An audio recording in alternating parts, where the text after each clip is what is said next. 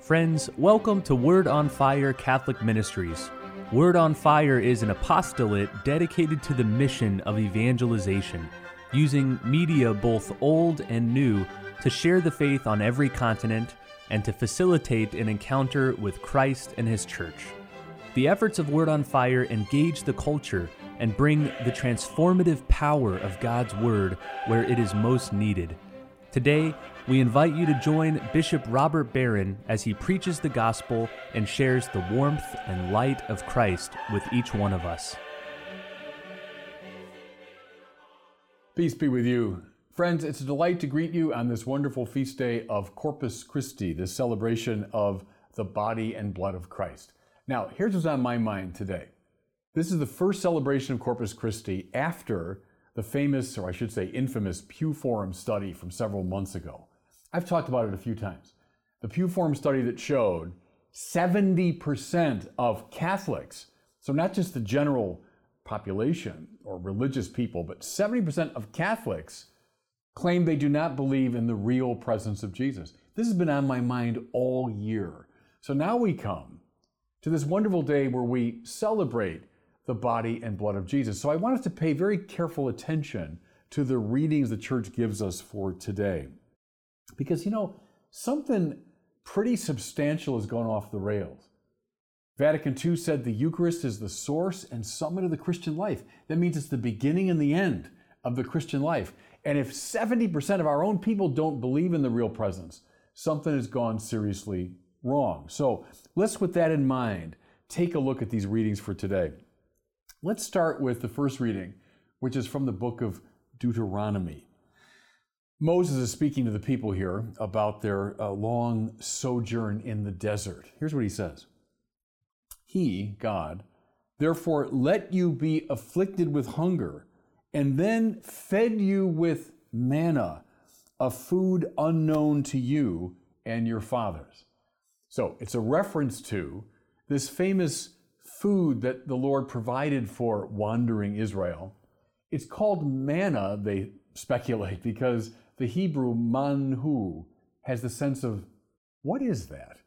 So when this mysterious food came down, the people wondered what it was. Now, they ate the manhu, they ate this manna, this what is this food, for the whole length of their sojourn, the 40 years journey in the desert. They stopped eating it just as they came into the promised land. Now, the church juxtaposes the Deuteronomy reading with this magnificent passage from John chapter 6. And we go back to that reading all the time. It's such an important meditation on the church's Eucharistic faith, John chapter 6. But here's the quote now from the Lord himself. Listen. I am the living bread come down from heaven. Whoever eats this bread will live forever. This is the bread that came down from heaven. Unlike your ancestors who ate and still died, whoever eats this bread will live forever. So the Lord is explicitly comparing this bread that he will offer to the manna that fed the Israelites in their long journey in the desert. So with that juxtaposition in mind, we're now in a position to give this a powerful spiritual reading. We're meant to read the Eucharist through the lens of the Israelites' journey through the desert. So Israel escapes from slavery in Egypt. They make their painful way through the desert in this long, winding journey until they finally come to the promised land. This is an allegory. It's a spiritual metaphor if you want. What's Egypt? That place of slavery. That stands for sin, addiction, self-absorption, the ways of death.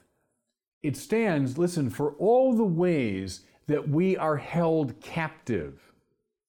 How beautiful Origen said this long ago, that the Egyptian slave masters stand for the power of sin.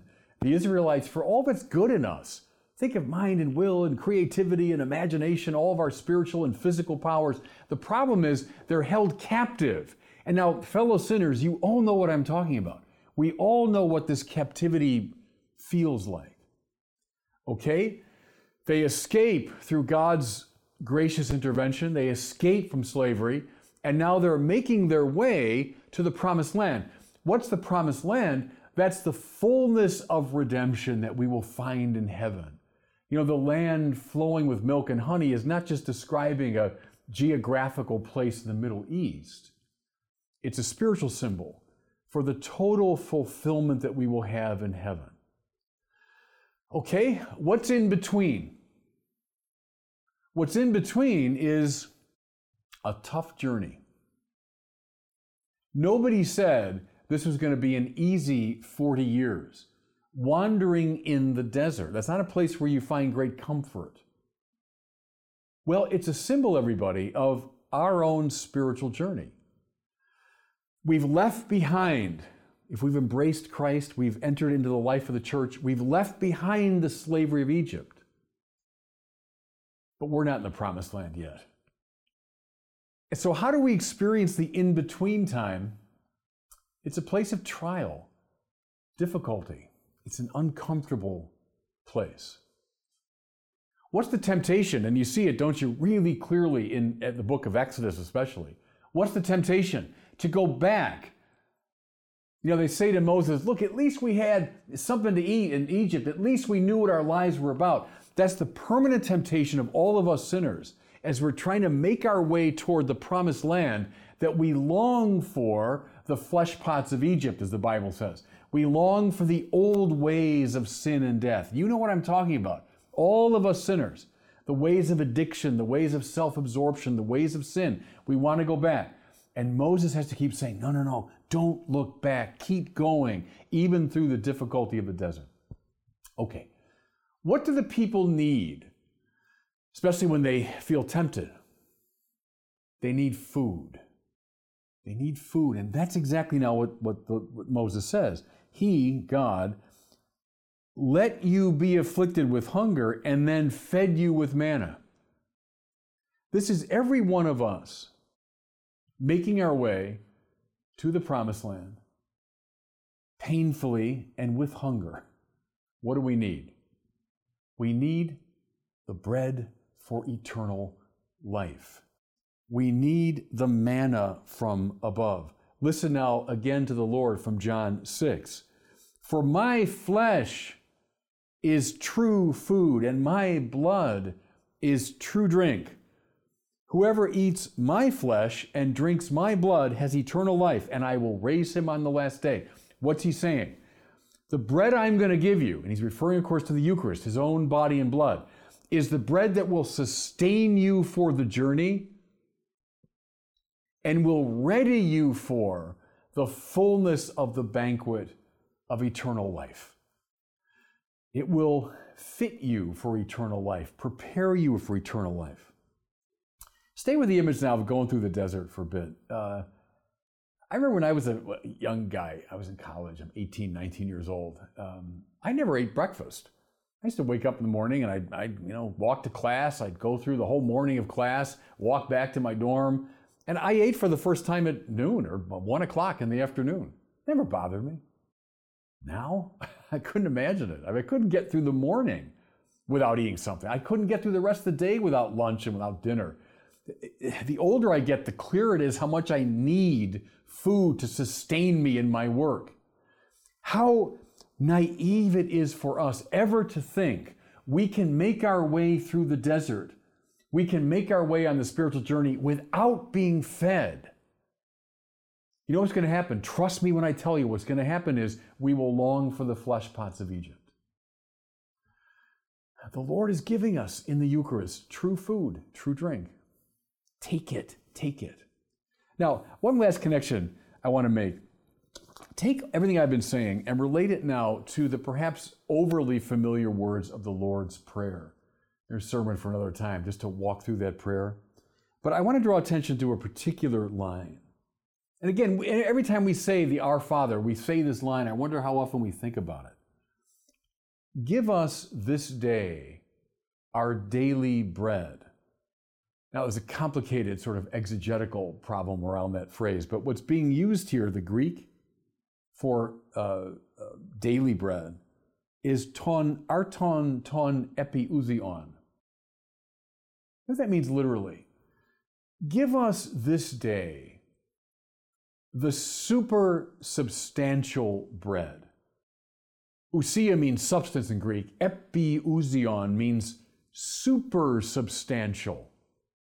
In fact, in the earliest Latin versions of the Bible, the word you get is super substantialem. There's a complicated reason why we say daily. I won't go into that. But stay with the Greek. Give us this day. We pray now every day, Lord, give us not the ordinary bread that we need to keep our bodies going, but Lord, give us each day the super substantial bread that keeps our souls alive during the desert journey. What does the church say about the Eucharistic bread? It has undergone a change so fundamental that it's no longer appropriate to refer to these elements as bread, but rather we say they have been transubstantiated. That just means at the most fundamental level of their being, they've been changed into the body and blood of Christ. Yes, indeed, the super substantial bread. And what we say in the prayer that Jesus taught us, every day, Lord, give me that super substantial bread, because I would be supremely naive to think I can make it through the long desert journey without that bread. Let me close with this. Unlike your ancestors who ate and still died, whoever eats this bread will live forever. Now, the Lord is not talking about endless life in this world. I mean, in a way, that would be a curse, wouldn't it? It's like the way a vampire lives. You know, if I were to say, I'm in my 9,000th year as auxiliary bishop of Santa Barbara, I mean, we don't want endless life in this world. What we want is eternal life. See, that's the promised land. That's the promised land. That's the life on high with God. What gets us through the desert journey there, what sustains us in that heavenly place, is the super substantial bread. My flesh is true food, my blood is true drink. Catholics, don't fall into this trap of trivializing the Eucharist. Oh, well, most of us don't think it's the real presence. Then you're missing the whole point of it. We need this food to make our way on the journey. And God bless you. Thank you for listening to this week's homily from Bishop Robert Barron. For more resources from Bishop Barron, please visit wordonfire.org.